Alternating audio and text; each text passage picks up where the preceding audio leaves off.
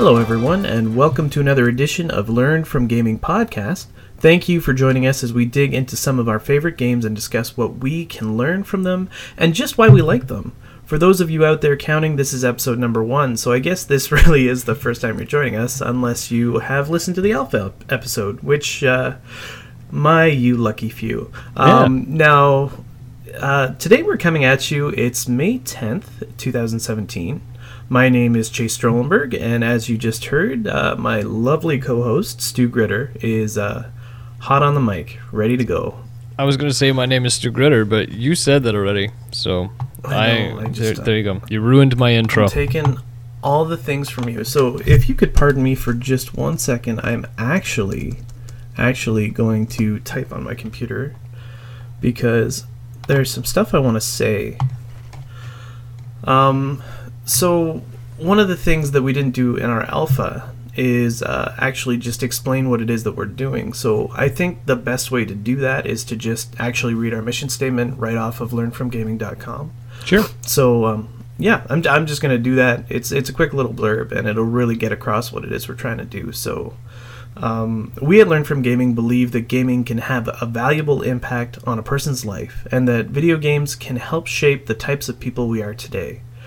Our hope is that by expressing our opinions to you, we can be constructive to the gaming culture as a whole and promote optimism and enthusiasm within a pastime that is too often considered a hobby. Each podcast segment is going to be dedicated to a collection of games of our choosing, where we discuss what might be learned from that game, why it's significant, but also what makes it fun. Additionally, we wish to help create an oral history of video games, often talking about and exploring aspects of games that some of our viewers may be too young to have ever witnessed. In all, Learn From Gaming Podcast is a labor of love, so it's created for fun with the intention of exploring the intrinsic educational value of video games, both new and old. And we're hoping that you enjoy it. So that's the mission. Stu, do you think we can do it? I firmly believe that we can. Okay, cool. So then, one thing that we sort of fell off of is personal introductions. So, Stu, we got a lot of information about you last time. Would you be able to reiterate? Yeah, well, hopefully. I think I haven't changed that much since last time. I haven't gone back in time and changed too many of the things that I've done. But right. Yeah, I grew up as I grew up as a PC gamer. Started on the Commodore 64 and moved up from there. My education goes from English to computer sciences to video game sciences and all kinds of wonderful things. I worked for a little while in the gaming industry. I've had my hand in a couple of different mods and some music production and all kinds of wonderful fun things. And it's just, I don't know, gaming it's always been a passion to me, and I think it needs to be treated with more respect as an art form. And we're slowly getting there. Right, yeah. So is there anything else you want to say before I, dig into who Chase Strollenberg is? Well, I feel obligated to say something now, and not just to delay you saying something about yourself, giving myself a bit of a reprieve. But yeah, go ahead. No, that's okay. I think I'm pleased with that. Yeah, good Okay. And great and good. Great. So, my name's Chase Strollenberg. I've played video games for as long as I can remember, starting back on the Intellivision, so I was more of a console gamer growing up than I was a computer gamer, but... I forgive you. Here's the thing, we got the PC, a PC. I can't even remember what kind of computer it was, but we could play stuff like Sierra games like Space Quest. And then we eventually upgraded. We got like a 386 or 486, I can't remember, and eventually started playing Warcraft and stuff like that. So, I mean, my experiences aren't as lapsed as you might think, because I did have consoles through that entire process, but I also had computers, and it was just like I was incredibly lucky. And, just sort of continued my gaming education from there. Now, in terms of actual education, like, I I pale in comparison to you, Stu. I've got a degree in literature and technical writing, which I use professionally, and then I've also got a little bit of psychology, and then like the most rudimentary amount of computer science.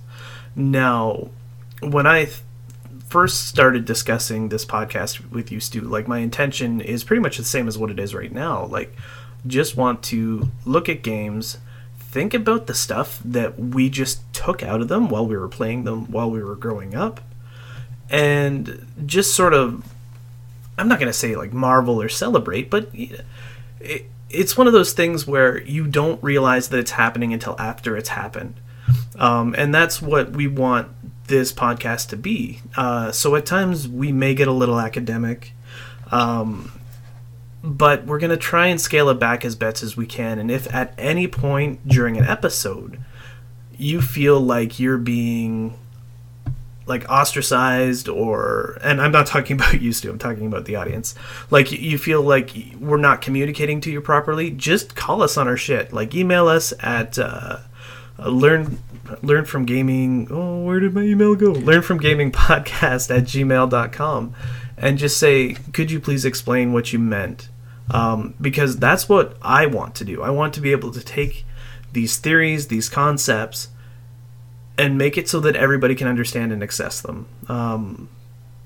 Does that sound good to you, Stu? Yeah. Is that something you want? Yeah, and it's especially important because, I mean, I'll be the first to admit we're bound to get caught up in some nostalgia at some point or another, because we've started this out by talking about games that were important to us while we were growing up. So there is a nostalgic factor there. We're trying to be honest about what we learned from it, and maybe be able to, I don't know, even just acknowledge where some of that stuff came from.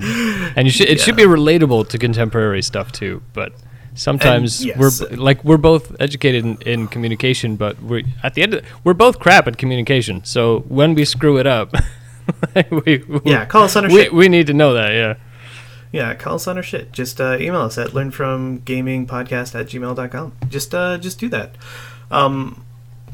Also, like, no, you know what? We're gonna hold off. We're gonna hold off. Let's just see. We'll see if anybody gets upset with us about some of the stuff that we say, because for the most part, as you said, some of our memories are going to be nostalgia driven. But the thing is, these memories are they're formative memories, right? They're the building blocks of who we are. To think that video games are such an integral part of our lives, especially considering how much time the average person commits to video gaming.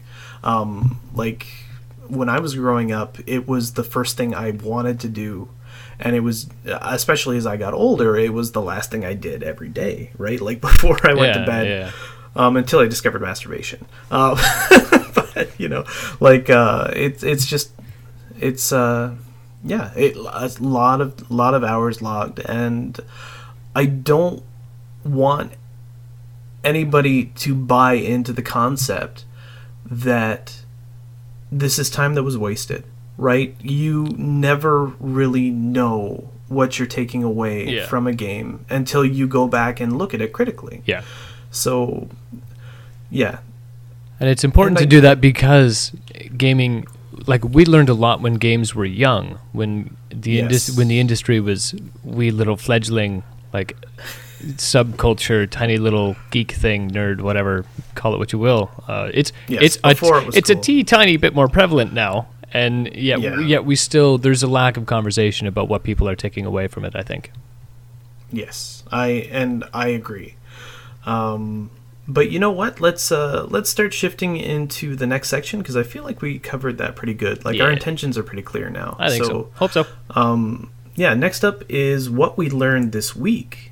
So this is a segment of the show where we discuss things we learned about gaming this week. So Stu and I love to hear about tech, and we love gaming news. So remember that if you, the listener, have any news or tech updates you would like to hear us discuss, just share them at learnfromgamingpodcast@gmail.com. And yeah, maybe you'll flood our email. I don't know. But for me today, actually, you know what, Stu? No, I'm gonna let you go first. Do you have anything you want to talk about? Because I got a few things I want to clean up, and then I actually have some stuff that I want to jump into. Well, I guess the only thing that came across my desk today was was that today? Recently, was Steam talking about their just their plans for the store page and everything that they wanted to present to people, and that's it's hard to call that news, but I think it's really important to look at what major companies are doing when it's the primary distributor at the end of the day. So then, yeah, just actually elaborate. So like most people will know what Steam is, but Steam is like a digital distributor of video games, and basically the king of digital distribution right now. So what is it that they're trying to do? Well, planning to I do? would absolutely be lying if I said I read it top to bottom. Their manifesto and their plans and what they want to accomplish for everything. It's hard for them because they want to be everything to everyone. Yeah, I noticed they're doing movies like and because I own a few anime games. Yeah, because I own a few anime games, they're like promoting anime. It's like, hey, do you want to buy this? It's like, no, I've got Netflix, I've got Crunchyroll. Why would I? Yeah, super weird. But they're just trying to make that shift into the I think it's the iStore, right? They're really just trying to be your media one-stop shop. Yeah. Because the iStore, for whatever reason, has never even attempted to touch games outside of apps. And I mean, apps are apps, but like, I don't know. It's interesting. That's all. Okay, so then, like, what actually are the proposed changes, if there are any at all, that we could understand? It's like a long-term goal from what I saw, and like they're not saying like, oh, we're gonna put 2 more games on every page for everybody. They're just very loosely saying, we want people who check the store every day to find something new that might be interesting, and people who only check in once a month.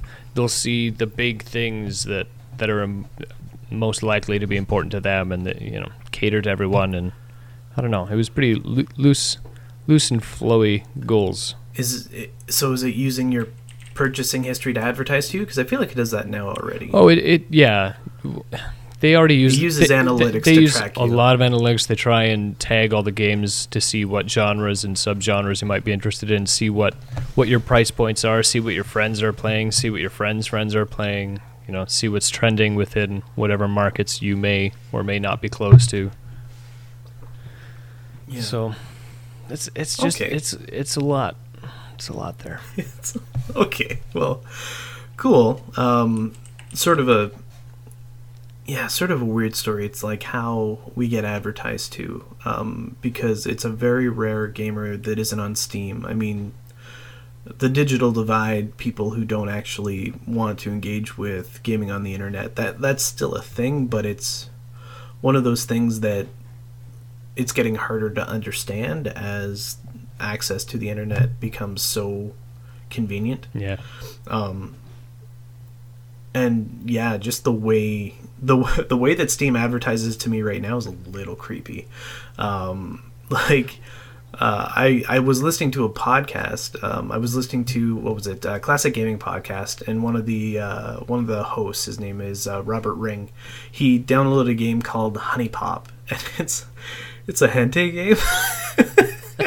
And I didn't know what it was, so I went and looked at it. And so like, I feel like I'm branded now, because now every now and again it's like, oh, sexy hentai girl game. I'm like, okay, whatever. Yep. Awesome. And I also bought a game called Death Smile, because it's a shmup. It's an okay shmup made by a really decent company. So like it's a shoot 'em up. You fly around and you do whatever. And now I'm just branded. Like every other week I get a new advertisement for a sexy anime girl game, and it's like, clean, like, just scour your analytics, please. Just don't try to advertise this to me. And that's part of what they want the reasons why, like in this case, it's pretty transparent why that's happened, right? There is an instance of this kind of game that was tagged a certain way, so that's going to recur. But in some cases, people aren't sure why things are showing up, and they want that to be more transparent and let users kind of control that a little bit more, so that if there's like I play Smite a lot, I'm not even remotely interested in any other MOBA. And Steam barrages me with MOBA stuff. They're like, you played Smite, try this thing, try that thing, try that thing. Like, no. And it's really frustrating. Well, but at the end of the day, we have to understand we're using an advertising tool to open our games, right? We're using an advertising tool to execute. Yes. But what's the use of that? Like, if Valve isn't getting any benefit from it, it's irritating their users. Their users aren't buying things that they don't want. Like, they want to open that up as much as possible and help both parties, right? It's kind of this. Okay, yeah, it's the same argument behind like why clear your cookies. Facebook is going to give you ads. Why not let them tailor those ads to you? I guess it's that right, same kind of thing. So then they're trying to make it better. They're trying to make it better. Yeah. Theoretically. I imagine they're not trying to make it worse. So yeah, okay, okay, cool. So was there anything else, or should I jump into my stuff? No, go ahead. Okay, so I'm going to touch base on two books very, very quickly because these are books that I'm reading right now, and they're kind of relevant to the show. So the one book is by James Paul Gee, not James Paul Lee. I mess it up quite a lot. And it is What Video Games Have to Teach Us About Learning and Literacy. Yeah. And this is a book that really published in 2014, so pretty recently. I mean, in video game terms, it's already antiquated, but whatever. The practices are light years ahead of what you were learning in schools too, which was how to how to analyze the narrative compared to like a Shakespearean play. JPG did have some stuff published when I was going through it, but it was very minimal, and he was very much liked by everyone who studied anything that he had done, but he had not yet garnered any power within academia to give any sensible theory any traction.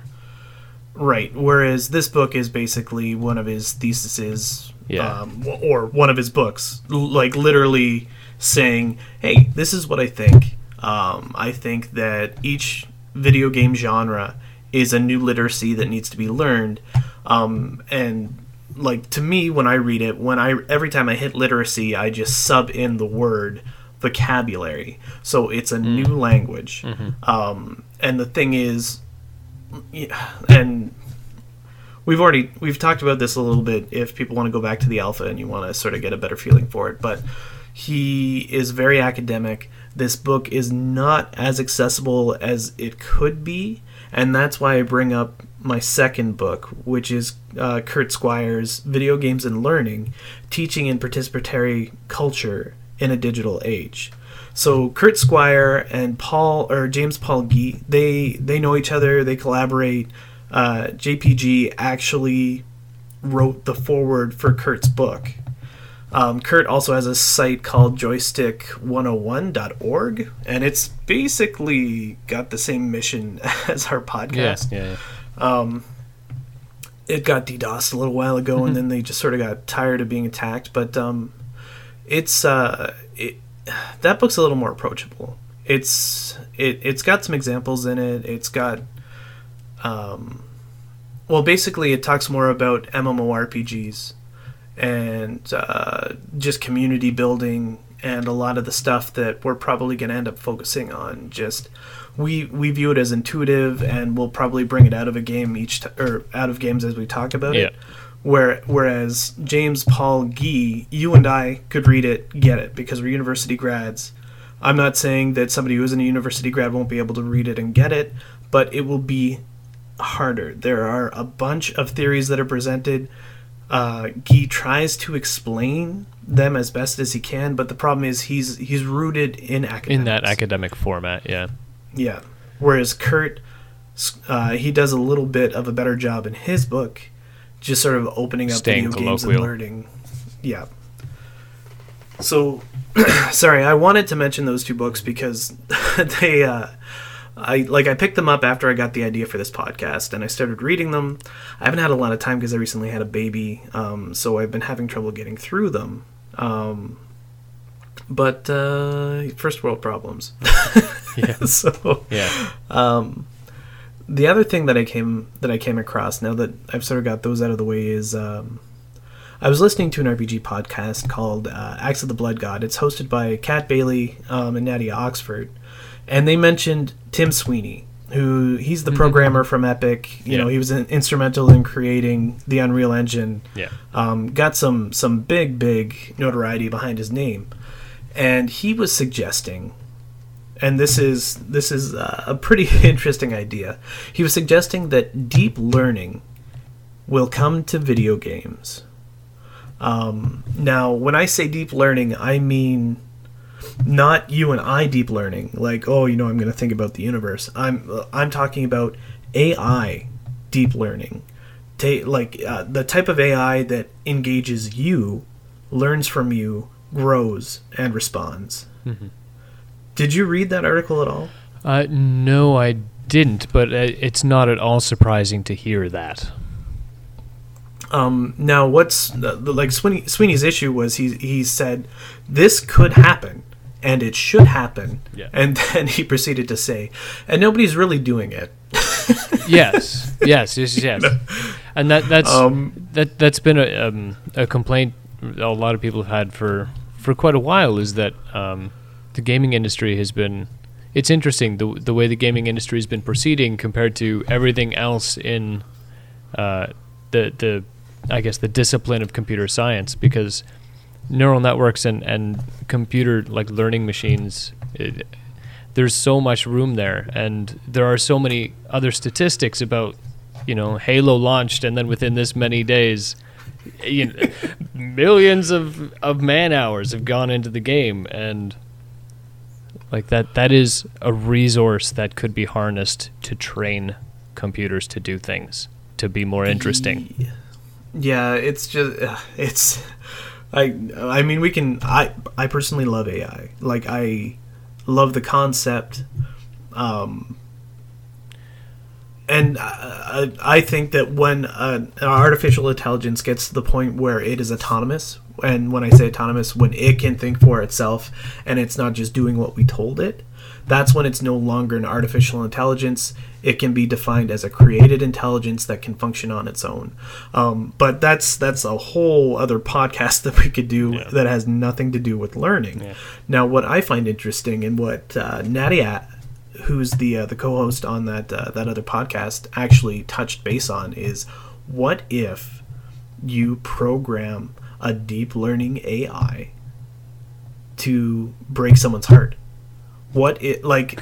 Okay, that was a totally different direction than I thought, because I was thinking that's the kind of thing that you could train. I mean, using something similar to, say, call it an ELO or a ranking, a mastery ranking, where an AI can decide what it is a player, can identify a player's patterns and realize what they need to practice to get better at something. Pick a skill, right? Yeah, I understand where you're coming from, whereas this was actually specifically from an RPG podcast, an RPG standpoint. It's embed deep learning AIs in RPGs, see what happens. Right. Yeah. So, imagine WoW with deep learning RPGs. Imagine even Skyrim, because Skyrim has the most rudimentary type of AI, right? These guys run on a procedure, so, if you're not there, they will do stuff regardless of whether you're engaging with them or not, and occasionally it turns into something hilarious when, a giant shows up, and then they just have to respond to it while they're trying to wash their clothes. But Nadia was saying, if this isn't as far away, and if people start paying attention to it, I know that right now VR, people are trying to figure out how to do the VR stuff. Yeah. But imagine somebody's just okay, you know what, I'm going to throw as much money as we've thrown into VR into deep learning in RPGs, especially MMORPGs like WoW. I mean, not WoW specifically, but something like it. you would have people that would never get away from their computer. Like, especially if, say, like, it isn't the person that breaks your heart, but say it's the deep learning AI that you've convinced to love you. Right? You've got... I'm scared now because I'm thinking about it. Like I was mentioning, like, hentai and stuff like that. But, like, you've got guys and girls who would never step away from their computer because why would they have to, right? Suddenly that drive to find companionship in the real world is completely gone. Yeah. You're already getting your dopamine from those... Yeah. From those RPGs. Yes. So... Yeah. It was interesting. I mean, I'm personally a fan of Nadia's approach. Like, what if something breaks your heart? Because I think that would be the most incredible gaming experience. Like, you fall in love with something and it ruins you. But we can talk about that later. Hooray! I can't wait.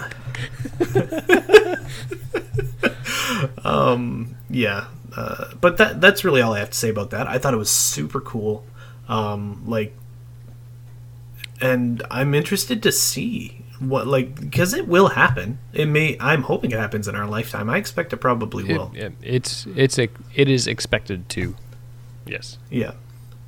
And the fact that people are already talking about it, I'm thinking maybe a decade. Hopefully. All right, you heard it here first. I can't wait to get my heart broken. Okay. 10 years minus before we have heartbreaking RPGs. Yeah, there you go. Okay, so you know what? Let's, now that we're on that uplifting note, how about we shift into... What do you put on the box? This game will break your heart. And then spit on your face. I don't know. Back to hentai. All right. Yeah. Oh, with tentacles in your bum. Okay, so next section is what we learned from gaming. So this is really what I'm assuming people came for, not the tentacles in the bum or breaking of hearts, but the classic stuff. Yeah. This is the top shelf pseudo academic crap that we're going to be throwing around. So, Stu, I just talked a bunch. All right. I would like you to go first, if that's okay. All right. So you want to know what I've been doing recently, huh? I want to know. Yeah, not what games you've been playing, but specifically the what we learned from gaming. So, what game you want to talk about today? Okay. Well, I think I decided on. I'm gonna keep the Sid Meier's train rolling. Okay, good. Only it's not a train. Yeah. It's a boat. I'm just gonna talk about Sid Meier's Pirates because it's a great game. You know, there are trains that ride on boats. Yeah, actually, there are. The trains link into the game. Actually, you can rob trains, kind of, sort of. It's not really a train. Sid Meier's Pirates. Thank you. Okay. I wanted to bring it up because that was the first real open world game that I ever played. So that's always been interesting for a million reasons. It was kind of simulation-y. You know, you pick an allegiance with one of the four traditional Sid Meier's European colonies. And you go to the Caribbean, and then you decide what you want to do, which is probably shoot a lot of cannons at other boats and take all their nice things and sell those nice things to other people and be piratey. And it's I don't know, it was really neat. The freedom that you had in that game, again with appropriate consequences, was really, really solid. You had to. I guess. So what were the core mechanics? Well, I guess the objective was to retire from piracy as wealthy as possible. So, okay, this meant hopefully marrying a lovely lady. That could, I think, range from a bar wench to a governor's daughter, which I guess that affects your long-term standing in the estates that you can have, and you want to gather as much land by doing good deeds, or not good deeds, by doing piracy, for Right. for one of the four for Two one of good the four deeds. powers. Right. Stealing ships, you sell stuff. You have to keep your crew happy. You have to keep them fed. That's important because a hungry pirate is a mutinous pirate for sure. Yeah, or a dead pirate. Yeah, you know? yeah. So there was a lot of fencing. You had like ship battles, which was a lot of fun. That part in particular, because the wind was always a big factor.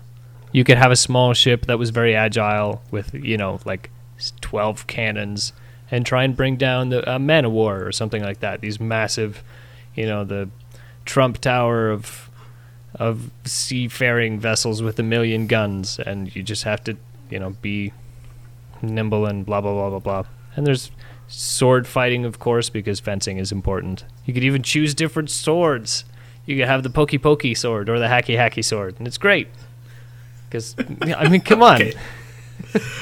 Oh, Stu, you're the best. So so just make money, give money to your crew, and then get a new crew, and go on another Pirates are adventure. the original rappers. Yeah. Pirates are the original rappers. They kind I of like were. it. Yeah. There was a lot of bling. Now that I think about it, I never really understood. Yeah. But now, see, you do learn. I think rappers learned a lot of things from Sid Meier's Pirates. Yeah, I hope so. Yeah, they definitely had access to PCs.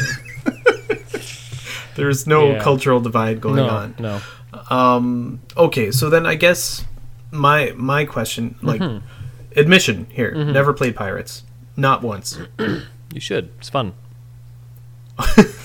I'll keep that in mind. I'm waiting for you to sell me on it. But I guess in terms of educational theories and thoughts, like, what do you think you pulled from this game that was really, really sort of significant? Well, that was the first experience I ever had with, I guess, being presented with an open world. So it was, it was a step beyond Lego blocks. It was a step beyond, every other part of your life when you're a kid is like that. Yeah, eat breakfast now, go to school now, do dishes now, whatever. And so it's very constrained and constrictive. So now all of a sudden having the freedom to do whatever, just having an open sandbox to make choices and see what happens, and like forge your own destiny, that kind of thing. It really forces you to be a bit more self-driven than anything else in your life. So it gave you agency. Yes. Like a very specific type of piratey agency, but it gave you agency. But still agency, yeah. Yeah, I find this interesting because actually, like Kurt Squire in his book, he also talks specifically about pirates, and it was the subconscious stuff that he was learning that he didn't even realize that he had learned. Like, it's not just that it's a sandbox; it's that it's an actual accurate map. Yes, it's so he was learning the Caribbean. geography. So you learn about, like, it's the only reason I knew where, like, Gibraltar was, or where's Puerto Rico? Well, I remember that from pirates. Why? I don't know. Why that one? Barbados is over there. That's great. Like, why does your brain remember these things? I don't know, but it does. Well, it that is sort of what we're trying to get at here. It's like the subconscious stuff. Like, I think another example, I don't know if Kurt ever talked about it, but what are the significant differences between the swords, and what sort of swords did you have access to? Well, that was a very tiny I know difference it's piddly, between the two. but it might be significant, right? Like a rapier compared to a saber compared to a claymore. Like, you may not think that that's significant, but a good example is Bushido Blade. When I used to play Bushido Blade, you got the difference between those swords very, very quickly. Yeah. Right? It was just kind of a defensive versus offensive. The rapier was very defensive. The cutlass was very offensive, and I think it was just called a long sword, which was the medium. Ooh. Yeah. Okay. So then, how about personal engagement? Did you play this by yourself? Did you play it with other people? Same with most of the games that I played growing up. It was stuff that I saw my brother playing and then also played, and sometimes with friends, sometimes alone. Just kind of, it was a single player game, so it's, there's that. Okay. So then, do you want to do pros cons, or do you just want to do a summary? I guess it's a little bit hard to throw pros cons at it. It was still very, like, even though it was an open world game, obviously it was very, very early in the history of gaming, and it's not like you could decide, oh, I'm gonna sell my slope and buy a vineyard and own a winery. It's a very limited range of things that you could embark upon to accrue your wealth.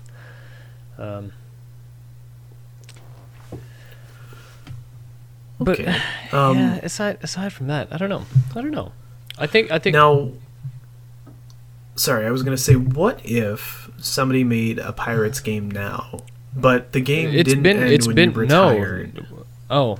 Oh, well, yeah, you could do that too. So then it just shifts from being pirates into wine country type? Yeah, well, yeah, you're a crap pirate. You got 50 doubloons. So what you going to do versus... yeah.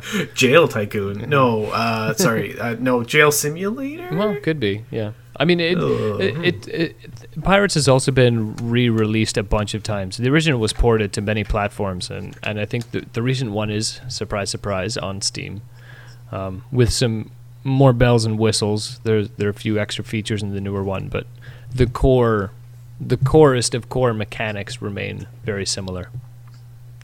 Yeah, I remember coming through school in the early 2000s, and a remake had come out, and everyone was playing it. Except for me. Oh, well, way to go. You missed out. I forget what I was playing that year, but it was not Pirates.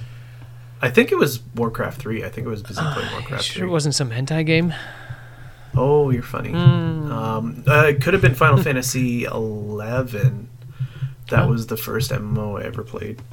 Okay, cool. Was there anything else you wanted to say about Pirates?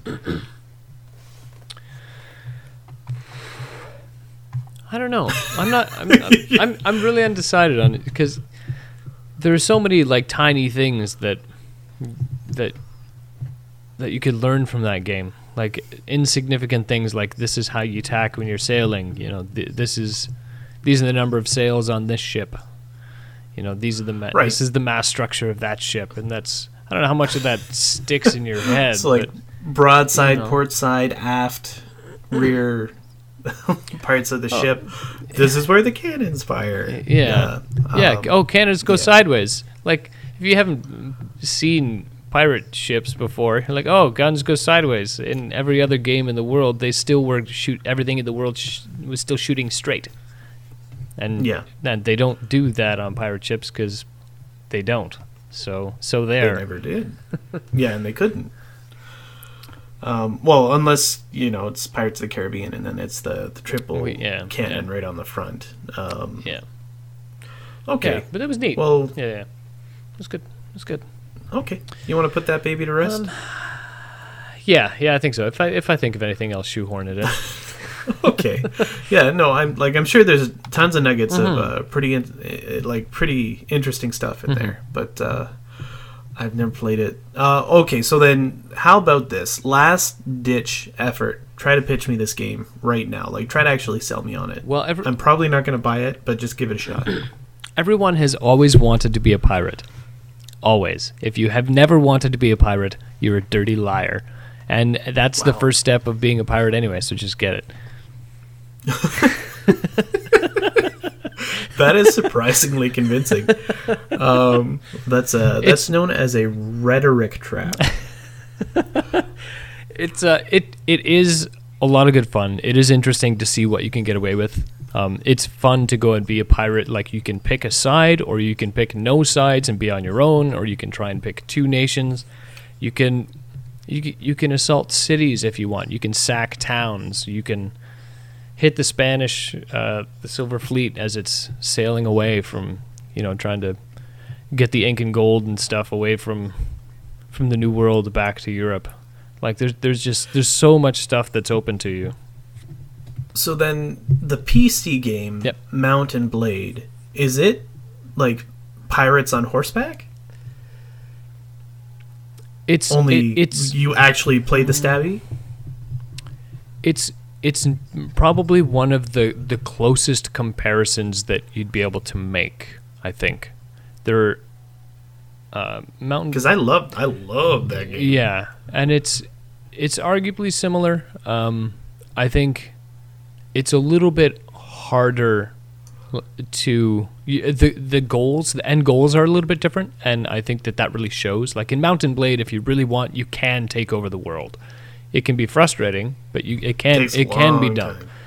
In Pirates, your crew does get old and tired, and they need to retire. Even though you're a badass pirate boss, you take longer, but the game does slowly force you into retirement as you take wounds from fencing, as you go through the emotional toils of doing the plunder and losing crew and trying to woo women and accrue land and all this stuff, and just getting old. The game does eventually force you into retirement. Oh, Stu, how did you not bring that up? So it actually teaches you this is your allotted time. Well, does it?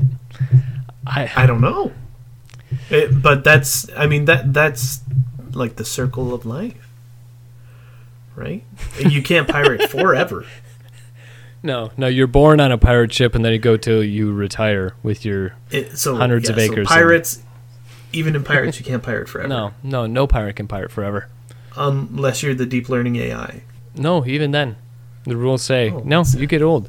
I mean, if, in all honesty, a pirate ship is probably a terrible place to put a supercomputer. So let's just not even worry about it. Yeah, very damp. Okay, well then, you know what? Let's shift gears. I'll start talking about my stuff then. All right. So my, I'm kind of laughing because I'm not. It's like I want to prove that I can do it. So my game today is Street Fighter 2. Yeah. And it's many better brothers. So like Street Fighter 3 or Street Fighter 2 Turbo, Street Fighter Championship Edition, Super Street Fighter 2, and even like I think the Switch is coming out with Ultra Street Fighter 2, the Final Challengers, which is I guess the final iteration of the game, and definitely trying to get me to buy a Switch. Yeah. Because I love Street Fighter, so why the entry point, the cost point of the Switch is what's holding me back, only because I'm in no position to buy one. Yeah. But okay, so Street Fighter 2, it was published by Capcom, huge in arcades back in the early 1990s, had a really slick port for the Super Nintendo in 1992, and this game is a technical fighter. So the core mechanics, the idea is you pick a character, you beat the opposing character using the directional pad and the buttons that are provided. There are 6 buttons. This was the same in the arcade as it was for the Super Nintendo and eventually the Sega once they released the new controllers. And it was a weak, mild, and strong punch or kick. But you could also use unique moves and special skill sets because every single character was different, with the exception of Ryu and Ken, who were basically mirrors of each other, but further on down the line of games, they actually shifted their movesets apart. So I was just like, this isn't necessarily me trying to challenge myself, but you look at Street Fighter and you think, how can you possibly learn anything from that? That's never how I've looked at Street Fighter because, number one, nostalgia. Like, I've got this nostalgia goggles on heavy. But number two is there was so much going on in that game that I didn't even realize. So, like, in this game, every character has unique and completely different movesets and special moves. So, like, playing this game, hand-eye coordination is super important. But so is practice and patience and memorization, because you need to remember what each button does when you hit it. You need to remember that when you're standing up straight and punching, it does one thing. When you're crouching and punching, it does one thing. When you jump in the air and punch, it does one thing. But every single character, it's a different thing. So a good example is there's a character named Guile who's this U.S. Army guy. When you crouch and you hit the strongest punch, you do an uppercut. But there are other characters like Dhalsim. When you crouch, so he's sort of like a yogi. Also, we're going to talk about the cultural significance of this game in a second.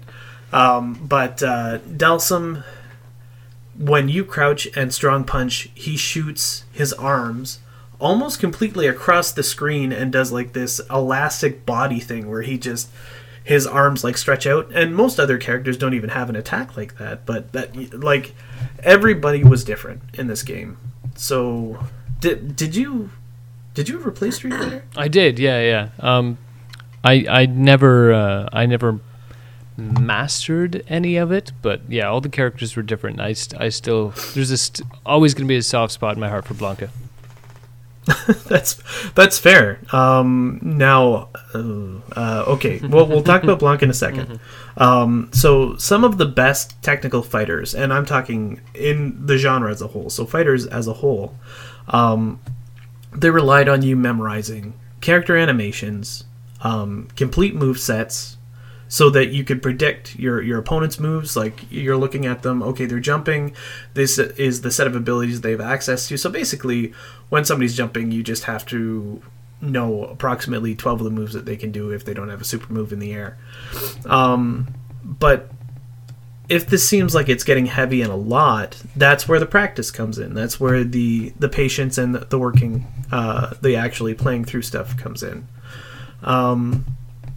So, in terms of personal engagement, like, for me, this game was both a community game, but also a private experience.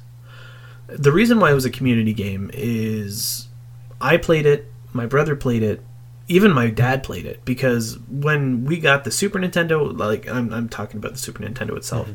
When we got the Super Nintendo, this was one of the first games that we got, and it looked awesome, unlike anything else we'd ever seen. Definitely not like anything we'd seen on a computer, and not like anything we'd seen on any console before.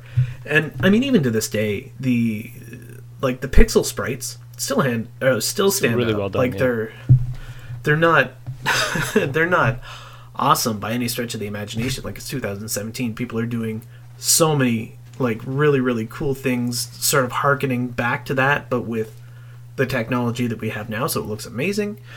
But it was just such a good looking game, and the controls were tight. It felt good to play. Everything responded the way that it was supposed to, and it was just like everybody wanted to play. And the fact that it was a 2-player game, like, you could both play at the same time, and it became a competitive thing. But you wanted to... Sorry, I didn't mean to clear my throat into the mic. You wanted to make sure that you were improving, right? Like, when you were playing competitively, I guess it depends on the type of person you are, but, like, me, whenever I had the chance, I would sneak downstairs, play this game to start getting better at the character of my choice.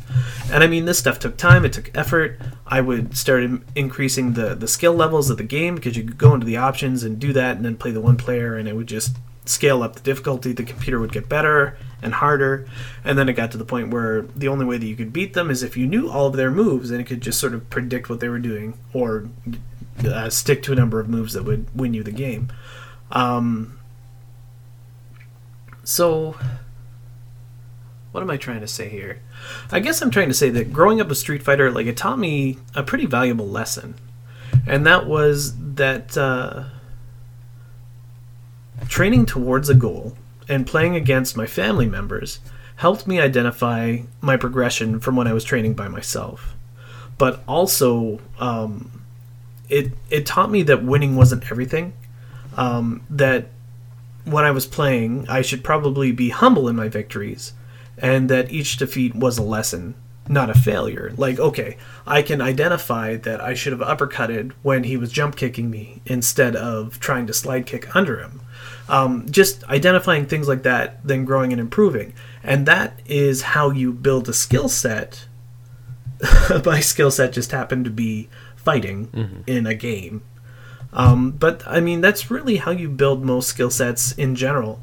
Especially, well, I'm not going to compare this to sports. Well, maybe I could. Do you think that's fair? That's a fair comparison? Absolutely. I went climbing today, and the climbing, like the bouldering rocks, I'm very, very new to everything, and I'm crap at climbing. And I was surrounded by, today was the first time, young children who are brilliant at climbing. It was infuriating to watch. But today was the first day I saw a lady who, she looked like 70 years old. And she was just like slow and steady climbing up stuff that it's going to be like years before I could do the stuff that she was doing. I was just flabbergasted. And it's by appearances. Like if there was a small child on one side of me and an elderly lady on the other side, and you said pick the one that's going to climb the highest, most people would probably point to me, and I'm by far the worst there. And it's just practice, and you got to go there, and like these people are doing these crazy climbs and crazy routes, and I'm trying to do the like baby climbers, like put a soother in when you're going up this route because you're clearly a baby. And you just gotta like check your ego at the door and do what you can, right? Learn from the things that you aren't able to do yet, and that can be your next goal. Yeah. So I'm actually going to bring a little bit of history into this. So Street Fighter 2 actually resurrected the fighter genre for gaming. Yes. There was a bit of a fighter genre for the original Street Fighter, but that was based, like even that Street Fighter, which was revolutionary for its time, and hats off Capcom for even just attempting it, was really just based off of one of, I think it was Nintendo's original Kung Fu games. And not a lot of people saw much merit in this genre, but what Street Fighter did is it resurrected arcade-style fighting, and it also basically created one of the hugest genres of gaming that would endure straight through the 90s and into the early 2000s. I mean, fighters aren't as popular now, but they're still a very significant subgenre. Yes, they're still alive, and I wish I knew more about. Like fighters are not a genre that I'm strong on in terms of history or anything. So I don't know where the Mortal Kombats versus the Street Fighters versus the Tekkens, how they fit in, and where their arcade lives were. And for Street Fighter and Mortal Kombat, it was, I think, the difference of approximately 6 months, 6 months to a year,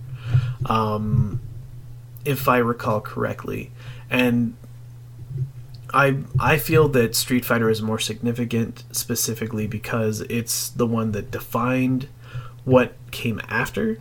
Like, afterwards, everybody was trying to either produce some sort of fighter and then just upping the gore to make it interesting, or just, like, static dudes that all did the same thing but had different movesets, which is what Mortal Kombat is. Yeah. Mortal Kombat is everybody does the exact same moves. But you got a special. With the exception. Yeah, but you've got different special moves, whereas Street Fighter was much bolder in that every single character was very different. Was different. But more specifically, like do you remember this is opening up. I was going to say, do you remember the literary criticism literary journalism class that we had with Alexander, Professor Alexander at our school? Yes. We actually read an article on Street Fighter 2, and it was written by Susan Orlean, and it was one of the first things that we read, and eventually we ended up reading The Orchid Thief by Susan Orlean as well, which was, what a fucking trip that book was. But the article on Street Fighter literally laid out the experience of going into an arcade for a little boy, because that's what it was. Yeah. She followed a little boy around, and just it was his engagement with, well, it was a day in his life, but it was his engagement with this arcade machine. And that's something that's something you don't get anymore. Yeah. And I feel like we might encounter this a lot, and there's nothing wrong with that. Well, but it's debatable, right? I mean, because to me, that's where the online ladder comes in. Like, you're not... You miss the shoulder-to-shoulder kind of action, but there's still... Like, there's a limitless queue of people ready to play against you right now. And you don't have to wait in line.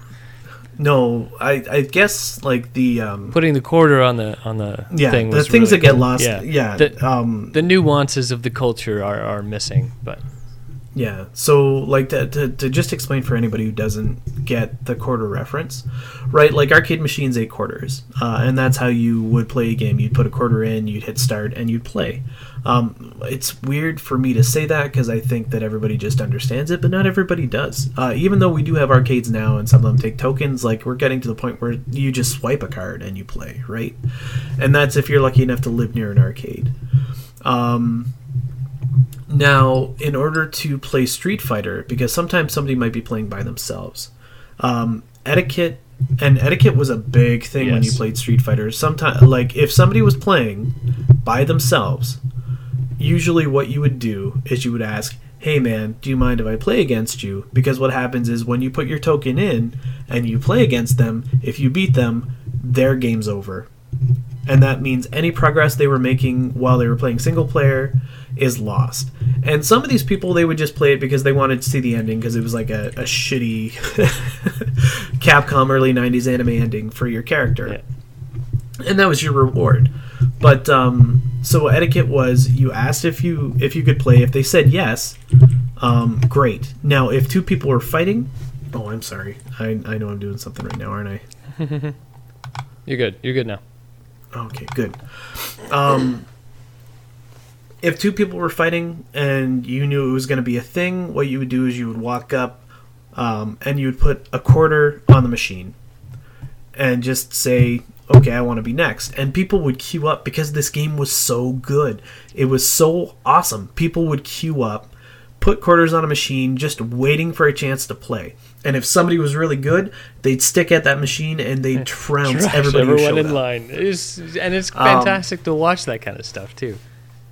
Oh my god! Now, like, everybody's got a claim to like a story of glory, claim to fame. Like, and you can go into those as often as you want. Like, even I've got a few where it's just like, against all odds, I won, or I almost won and then lost.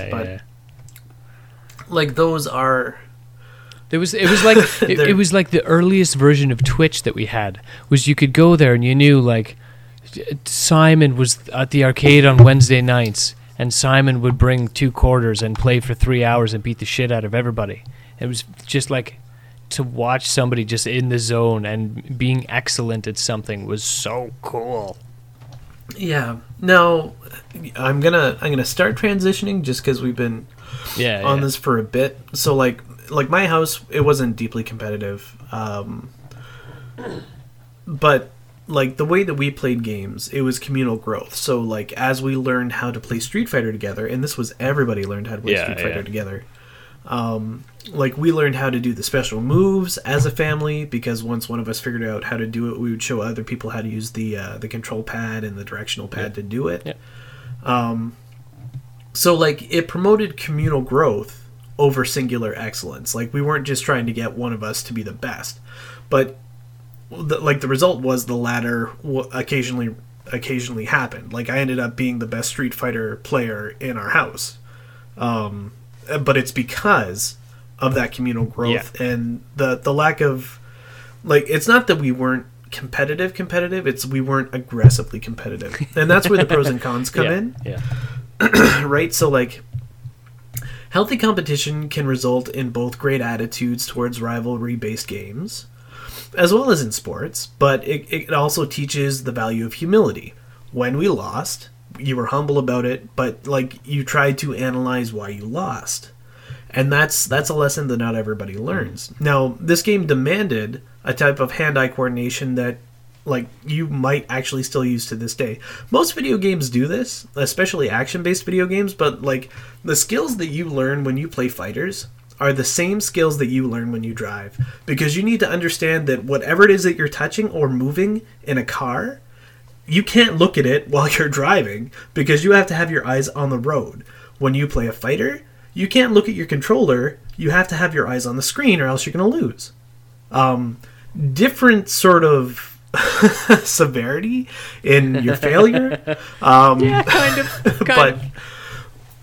But if you told me back in the 90s that playing fighters exercised the same capabilities as what I'm going to need to drive, I would have been like, what? Because I would have been like 6 or 7. So I'm just like, but it's interesting that that's actually something that happens. Now the cons for this game, and they cannot be overstated. Sometimes there can be a lack of an opponent if you're only playing by yourself, or if nobody else knows where the arcade is where you're going, because arcades are so rare now. Yeah. Also, people can be sore losers. And wreck arcade machines, and even the body has its limits, right? Like as I get older, I'm not as good at fighters, and it's a manual dexterity thing, it's a hand-eye coordination thing, reaction like time. I got, it's just how it is. I was lucky enough to grow up with fighters, so I've still got a lot of that muscle memory, but that will fade with time, and it's not just skill fade, it's just, you know, this is one of those genres where you do age out of it, whether you want to or not. So even though I feel like this game is just as approachable today as it's ever been, not everybody is going to take the time to learn it. And that's because you sort of needed patience to do it. It's still like a beautiful game, and there are beautiful like renditions of it now, but still not everybody's going to play it. And that brings it all full circle back to our deep AI. Because man, if you could play single player and the AI would recognize, you know what, you need to learn how to properly utilize Ryu's uppercut. So I'm going to barrage you with this dude, and you're going to use the uppercut a bunch and win, and then you'll get it. That sounds wonderful. That does. I remember scaling up the AI in the original Street Fighter for Super Nintendo, and how quickly it would figure out that when I was ducking, I was getting ready to uppercut the shit out of you. And then it's like, okay, well, I can't use that move ever again. I have to figure out some other way to beat you moving forward. Yeah, I mean, in summary for this game, like, even one of the most vilified genres in gaming, like in the early 90s, because it complements Mortal Kombat, it could still yield some truly great learning experiences. Like the reason why people were upset at fighting games, conservative groups were upset at fighting games, is it was promoting violence. Yeah, the visuals, all the visuals. Yes, it was the visuals, but what... yeah, and that was a very large thing in the 90s that sort of, you know... To suggest that somebody's going to play a violent game and then become violent themselves, that takes a very specific type of individual. I would argue that if that is actually the case, that individual probably shouldn't be playing video or that type of video game, because they're getting a type of arousal that is probably not healthy for them.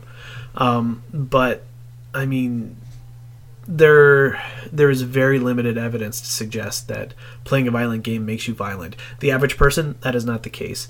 There are statistically a few people who that might be the case, but like I just stated, those are the people who maybe should be encouraged not to play it. That said, like, this type of gaming in general produces a truly great learning experience, and fighting games in particular are a great chance for you to teach each other, like especially things like codes of play. If somebody were to walk up to me and be like, could you please teach me how to play Street Fighter, I would die. Like, I'd be like, yes, I will teach you the ways of Street Fighter, you know, and then like pull out my Super Nintendo and just, you know, just take the time to help them out, because number one, it's great having somebody else to play with. It's just one of those games where I never get tired of it. And number two, like, it feels rewarding when you, okay, yeah, I'm gonna get into it. For fighting, and actually for me, for play, when I play someone who is either just as good as me or a little bit better, that makes me want to keep playing. Feels so good. Yeah. And when you beat that person, like, I know this isn't about winning, but when you beat that person, that represents growth. That represents learning. And that, not only do you like get that huge shot in the arm of like dopamine, it's like, yeah, I won, but it's just like, you won, but you learned, like, you grew and overcame. So like I love that is part of gaming culture. And I don't like the vitriol that occasionally comes with it. Yeah, and that's one of the things that still sticks around, not only in fighters, in RTSs to a degree as well. Anything that has that one-on-one component, where when you play against someone, I think it happens more quickly in fighting games, where if you win, if you're playing against someone who's equal level, when you win, they learned something, they got better. Next time when they win, you'll learn something, you'll get better. And it's that wonderful, it's this complementary learning cycle. It's wonderful. Yeah, RTS that's actually a very good comparison. The type of learning and growth that happens there. Also, the skill fade that happens when you don't play those games. Oh yeah. Okay, so you know what? I'm gonna actually we're gonna jump into the next section quick, but I'm just gonna take a quick look at I'm gonna hope for the impossible and see if anybody actually emailed us. I don't think I asked anybody to. Oh, let me see. I'm gonna quick email and say, Chase, teach me how to play Street Fighter 2. Don't do that, because then I will die. I will literally die. I feel lied to. I really do. Oh God! Don't ask me for my phone number. I'm not gonna. No. Email. Nope, pretty empty. There's some asshole asking me to teach him how to play Street Fighter. But otherwise, I don't know who would do such a thing. Social. No, okay, yeah, that's us. That's us, so nothing. Okay, so then this next section is what you can teach us. So Sue and I love talking about video games. We just spent a respectable amount of time doing so, but we also enjoy hearing from you. So if you feel like you have a valuable lesson that you've learned from a game, please send it to us. Communicate it to us. Like, send us an email at learnfromgamingpodcast@gmail.com. We'll read it out loud because we love this stuff, and like, we'll react to it. And we like to hear from you, so just go right ahead. Send us an email at learnfromgamingpodcast@gmail.com, and hopefully I won't have to say that too many more times. So next up, we've got what we've been playing. So Stu, I just talked a bunch again. How would you like to tell me what you've been playing? Oh, well, I was surprised a couple of people have been... Actually, somebody just reinstalled Payday 2 again. Uh-oh. Yeah. I haven't really gotten into it enough. I just wanted to throw it out there as a funny thing. Hearthlands. Oh yeah, I do. Also, what? Hearthlands. Okay. It's just another one of those town building games. I've got a couple hours in it. Well, a simpler concept, but that same genre. Oh, God. I would put it in. I loved playing Dwarf Fortress. I hated learning how to play Dwarf Fortress. No, that absolutely describes everyone's experience with Dwarf Fortress.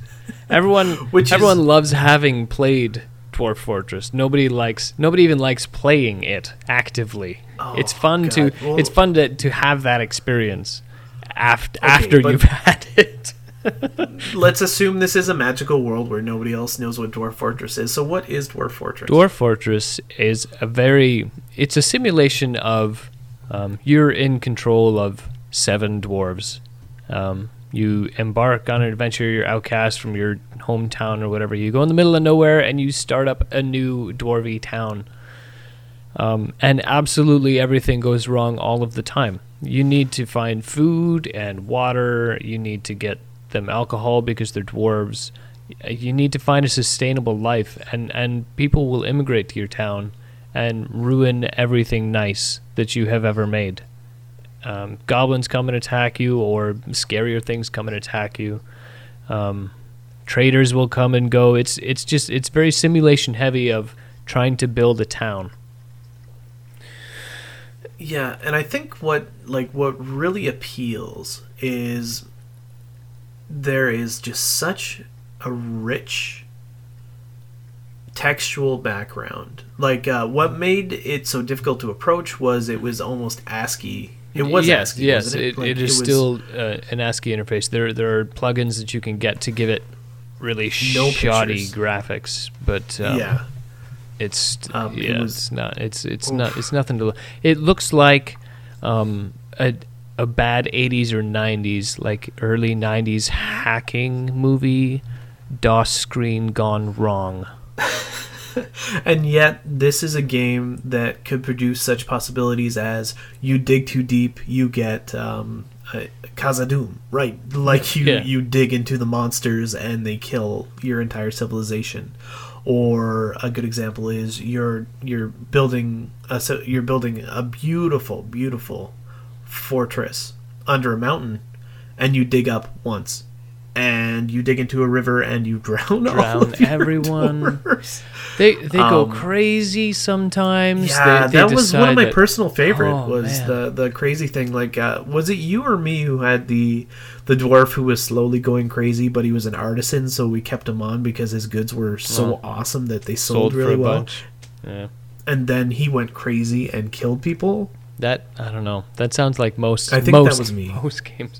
One of my favorites is still. At some point, they acquired favored items, and I had this monstrous, this really high level warrior, and his favorite item was this silver plate. It was a plate, and he would drop weapons. He was the leader of my army, and at some point he wound up killing a troll with the plate, because he refused to use a weapon because he just loved this plate so much. The stuff that would that kind of thing can happen in that game. Yeah, which makes the experience memorable. Okay, but we got real sidetracked. Yeah. Okay, so Hearthlands. Hearthlands. Yeah, it's relatively new. It's again spat at me by Steam. When I was looking for something calm and peaceful to play. It's just another... it's fairly well done. There are different cultures you can play as, and there's a larger map. I haven't really gone through all of it front to back. I haven't been through one of the grand campaigns yet. But it's a very similar thing where you build an infrastructure and people just move in, and you manage the military, and you're trading with different cultures, and eventually either coexist with them or kill them all because they're dirty heathens, and then replace them with your people because you are better than them. Wow. Okay. In terms of learning any kind of theories or anything working in the background there aside from economics? Economics, market forces are really the big thing. Different cultures that you can play as have different strengths and weaknesses in terms of what they develop for food and beverage. So different things take different costs to develop, and you can trade them accordingly. Same with, you might just happen to have a lot of a specific resource available to you on your section of the world that other people don't have. So that's exploitable as well. But other than that, I don't know. It's there's not. I'd say it's more of a slower paced town building game. It's a low stress game, so it's enjoyable for a wind down kind of peaceful end to the night. Okay, cool. Were you playing anything else? A couple games of Smite over the week, and I'm still waiting to see if Payday, if more people want to jump into Payday again, because that's great fun. Yeah, I like it a lot. And that's why do you like maybe it so much? You know what? I like it so much for so many reasons that maybe I'll talk about Payday next week. Whoa, I see what you did there. Okay, cool. So then, you know what? I was seriously thinking about talking about this game next episode, but I'm just gonna talk about it now. So, I jumped into That Dragon Cancer. Okay. Yeah. And you don't want to give it a full episode. No, I don't. Honestly, I don't. And it's like, this is such a tricky game to talk about because it's a game developed as a tribute to somebody whose son died from cancer. And it is about the journey of the family through the experience. And I was like, you know what? This sounds like something I've never engaged with before. But then, like, it comes with so much baggage because I actually bought this game because I felt bad for the developer because I had heard that Twitch culture and YouTube had basically robbed this dude and his family of the sales for the game, because it's one of those games that you can watch it, and then once you've watched it, replaying it isn't going to give you that much of a new experience. I was like, wow, that's really shitty. Dude's kid dies of cancer, and then everybody just sort of streams it.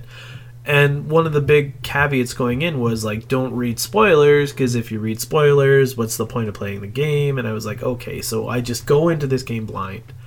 And I'm like, okay, you know what? In all likelihood, this game is going to reduce me into a sobbing mess, because, like, I have a young son. Sickness is horrifying. I grew up in a family where, like, my brother got really sick and almost died twice. And we spent a lot of time in hospitals, so, like, this was all just stuff that was triggering me like crazy. And I'm gonna be honest, the first part of it is constructed like it's a journey. It's sort of it's nebulous, right? It's like you're navigating. Oh, also, let's just lay this out. I'm gonna get a little spoilery, and depending on how worked up I get, I might just spoil the whole thing. So we'll just we'll just see. Yep. Like, you've been warned. If you're gonna play That Dragon Cancer and you haven't heard about it yet, and you haven't taken any time to learn about it yet, spoilers coming up. Okay, so it starts out good. Right? It's a little bit whimsical. You're following this kid. Sometimes you inhabit the kid's body to do a few things. You play a few games with the kid. There's playgrounds. But in the background, there's always this menacing, pulsating, dark mass. And that's the metaphor for cancer, right? It couldn't be more obvious. And it's awesome. They use the environment. They use the storytelling. They use audio. Like, everything is being used here to convey this powerful narrative of this experience. You even get pulled into, like, hospital rooms. And it's really like it's a walking simulator / point and click. And you're reading thank you cards and get well cards for hundreds of people. There's this one area where that's happening. Or you're getting pulled into, like, just after chemo treatment for the kid or radiation for the kid, and just, like, he can't sleep and he can't eat because he keeps throwing everything up, and, like, the dad is just so tired and wants to sleep, and it conveys that, and it does such a good job. And then, spoilers, then it just takes this heavy turn, which is a justifiable way to grieve, but it also isolates members of your audience, and it ostracizes them. Good way to phrase it. In that the later half, and I'm not saying like the later third or the later quarter, the later half of this game's only about 2 hours, and half of it is devoted to God. Straight up. And it just pulls me right out of it. Like, I went from actually having tears on my cheeks playing this game to I am angry and I don't want to keep playing. It was that bad. And I don't know if it's just like that's just me, but I feel almost like I was fooled. Because I know that this is how this family dealt with their child's death. Yeah. But the entire and like, how can I talk shit? How can you even talk shit about this, right? Like, how I want to try and be constructive about this and explain to you why this didn't work, why it pulled me out, and why I got upset. And when I say upset, I'm not like sad that the kid died of cancer. I'm sad that the family relied so heavily on religion. For that. And this is like, in my mind, as an intelligent person who's played video games my entire life, I know why people didn't buy this game. And it's because the second you took away from the powerful secular narrative, like a sick child without the mention of God and faith, that's a story everyone can engage with. Mm-hmm. The second you bring Judeo-Christian God into the picture and make that the defining message, you basically cut, like, you just, yeah. I don't know the world population, but like, you cut a huge demographic of your audience out, right? Like, I grew up Catholic, whatever, but like, that is what got me upset. Because it's like a clown coming over to your house and saying like, "Can I come in your living room and entertain you for a bit?" And you let the clown into your room, and then suddenly it's a Jehovah's Witness, and that's not what you agreed to. Oh, but I don't know. No, and this is the problem. It's not that the game lied to you, right? The game, it didn't lie to me. I knew it was going to be a game about a family's journey and the loss of their child, because spoiler, the kid dies, right? Mm-hmm. And the thing is, the way that they handled the kid's death, I didn't even know the kid was dead until the end, where all the God stuff had stopped happening and the kid was in heaven eating pancakes with his imaginary friend dog. And I'm like, okay, well, now I'm in heaven, and this is how the game started, and I get it. Like, it's a circle, it's a loop, and it's interesting, and it's whimsical, and I love this stuff. Like, this is the stuff that brought me in, and I'm like, why did all of that middle stuff have to happen? Like, why? Yeah, they could have just rode.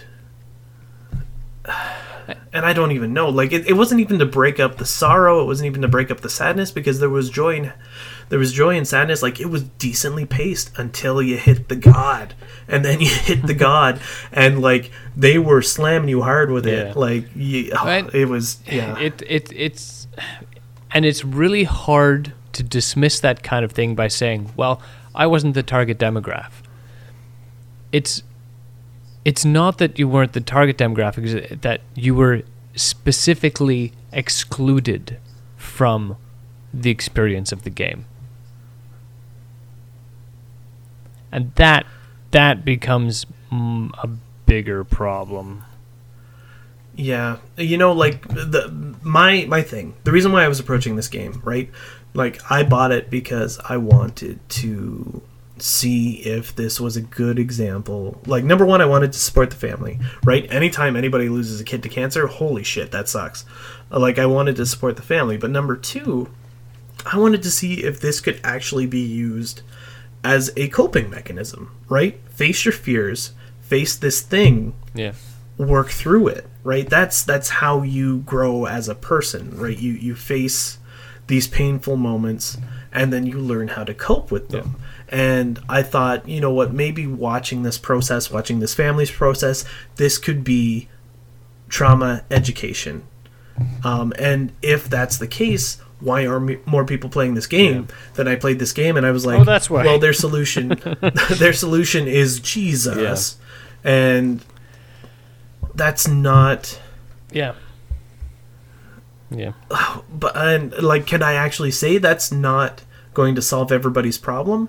I mean, I know that the subjective process of grief is different for everyone, and that for some people religion is going to solve the problem, but I think we are getting to a point in society where religion isn't going to solve the problem for most people. It will still solve the problem for some, but not for most.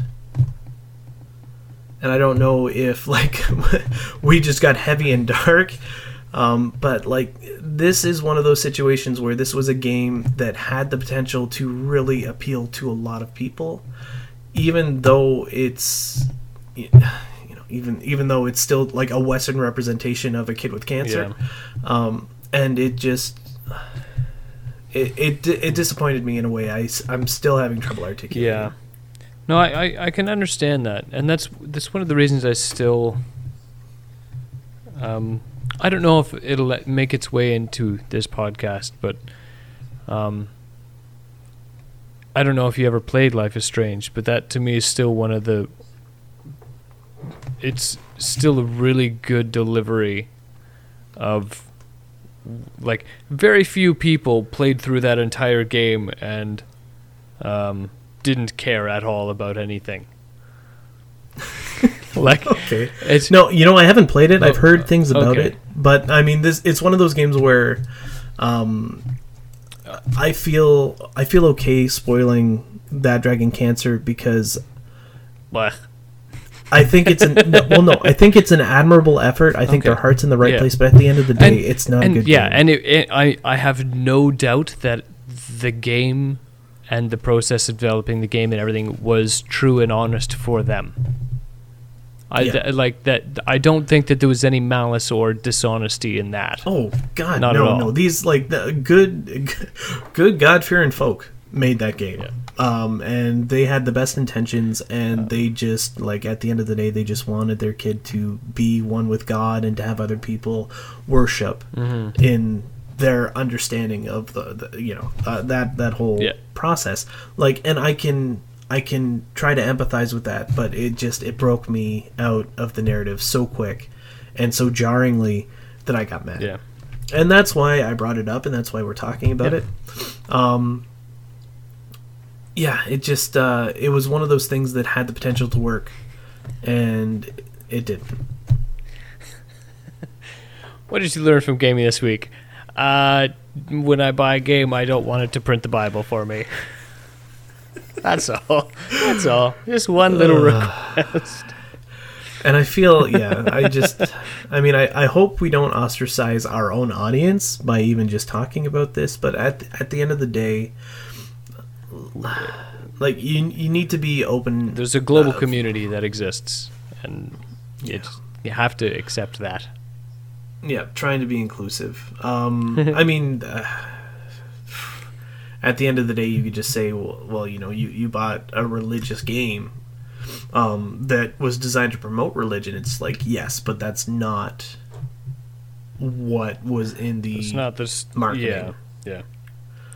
Once you go to the website, you're just like, oh shit, no, yeah, that's exactly what this game is. Like, that's 100%. Yeah, but the problem was I just bought it straight off Steam. I bought it through Hype, right? Yeah. And the thing is, the quest to avoid spoilers so that I would get an undiluted version of this experience resulted in some seriously profound disappointment on my end. It's just like, and what was awesome is I'm just like, this game is a few years old and nobody spoiled it for me, and I was looking on Steam and I'm like, nobody's even played it. And as I'm playing this game, like as I'm actually getting my heart ripped out of my body by this fucking sad story, Jamie Tubbs, our friend, who has 2 sons is just like, oh, dude, I'm just not in a good place to play this yet. Like, I want to play it. I want to play through it, but I'm not emotionally ready. Yeah. And I said to him, because at the time I legitimately felt this. I'm just like, I don't think there is a right time to play this game. Yeah. And, like, I hadn't hit the God stuff yet. Yeah. But, like, if he were to tell me now, I would just say, just don't play it. Like, just don't play it.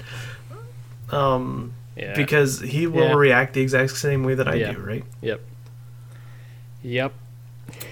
And that's what I played, Stu. Well, if you're looking for something to satiate that a little bit, like Life is Strange did get a lot of critical acclaim, and I've got to say it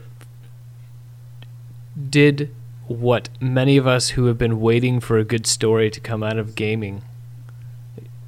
Like, we've been waiting for something like this for a long time. Maybe not that particular story, maybe not quite in that way, but it accomplished a lot of things that we've been waiting for, I think, fairly well.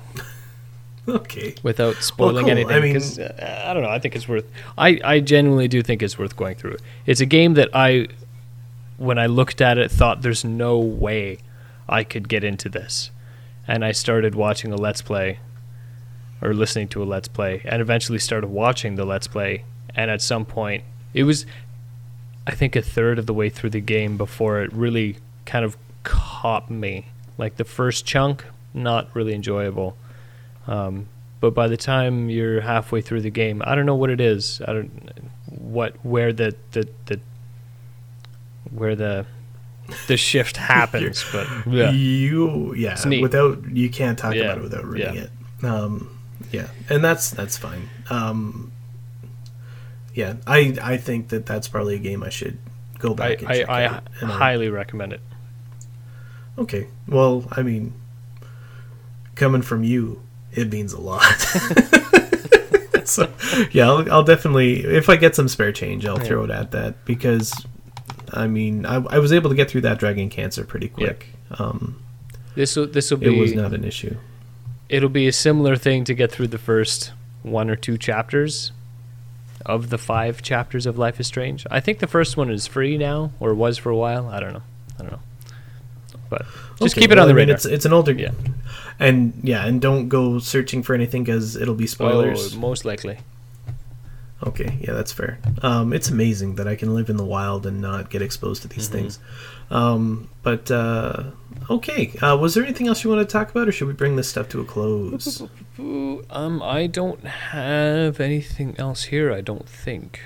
So... Okay. Yeah. Okay, so then, that's it for this episode. Like, I'd like to thank everybody for taking the time to listen, even through that last little dark patch, that dark mass, if you will. Wow, that is actually really complicated. Way to do that. I'm not. No, God, like my literary mind is just going. The dark mass is a metaphor. Okay. We hope, and by we I mean both me and Stu hope, that you enjoyed yourselves and didn't get dragged down too much by that last part. Like, Stu, do you have anything you want to plug this week for before we go? That white box has, at this point in time, I think 6 days left on it. Okay. That it's a Kickstarter for the white box, a game design workshop in a box, and I just can't get behind that enough. It's a wonderful thing. It sounds pretty cool. Whereas for me, I don't have anything to plug this week. No Kickstarters that I'm backing, and just you know what? Actually, no. I'm gonna definitely plug Gaming History 101. Fred Rojas took the time. He took the time to listen to some of our early stuff and give us some pointers and sort of help shape the way that this podcast is going. Just even the little amount of effort and feedback that he gave, like, that was huge. And like his website and his podcasts, he's got multiple. They've been going for quite a while. And it's definitely worth a check if you want the. They've got a couple different formats. They've got Gaming History X, which is sort of a bunch of gamers with job kind of their opinions on contemporary games or retro games, depending on what they're talking about at the time, and just things they like about the industry or don't right now. And another one of their podcasts is Gaming History 101, like the actual flagship podcast. And that has a couple of formats. One is their game clubs where they play an old game and then they talk about it. And the other is the nitty-gritty history of whatever it is they want to cover. Maybe not as in-depth as Retronauts, but that's only because they don't have the same resources and they're people with day jobs.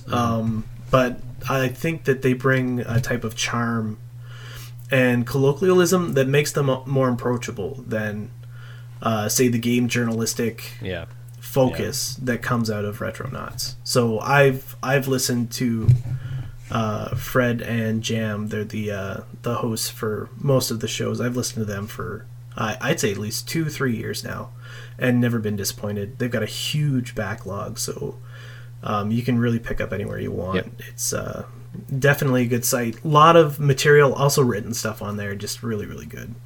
So that is my plug of the week. All right, so if you want to learn more about Learn From Gaming podcast, we've got all kinds of social media stuff going on. We've got Facebook, we've got Twitter, we've got our website, which is www.learnfromgaming.com. And once we really figure out what we're doing with this podcast, you should be able to find it on iTunes and other outlets. But until then, just stick to the site. So thank you very much for joining us, and tune back in soon. So say goodbye, Stu. Goodbye. Hopefully our next episode will end on a slightly happier note. Instead of a dark mass.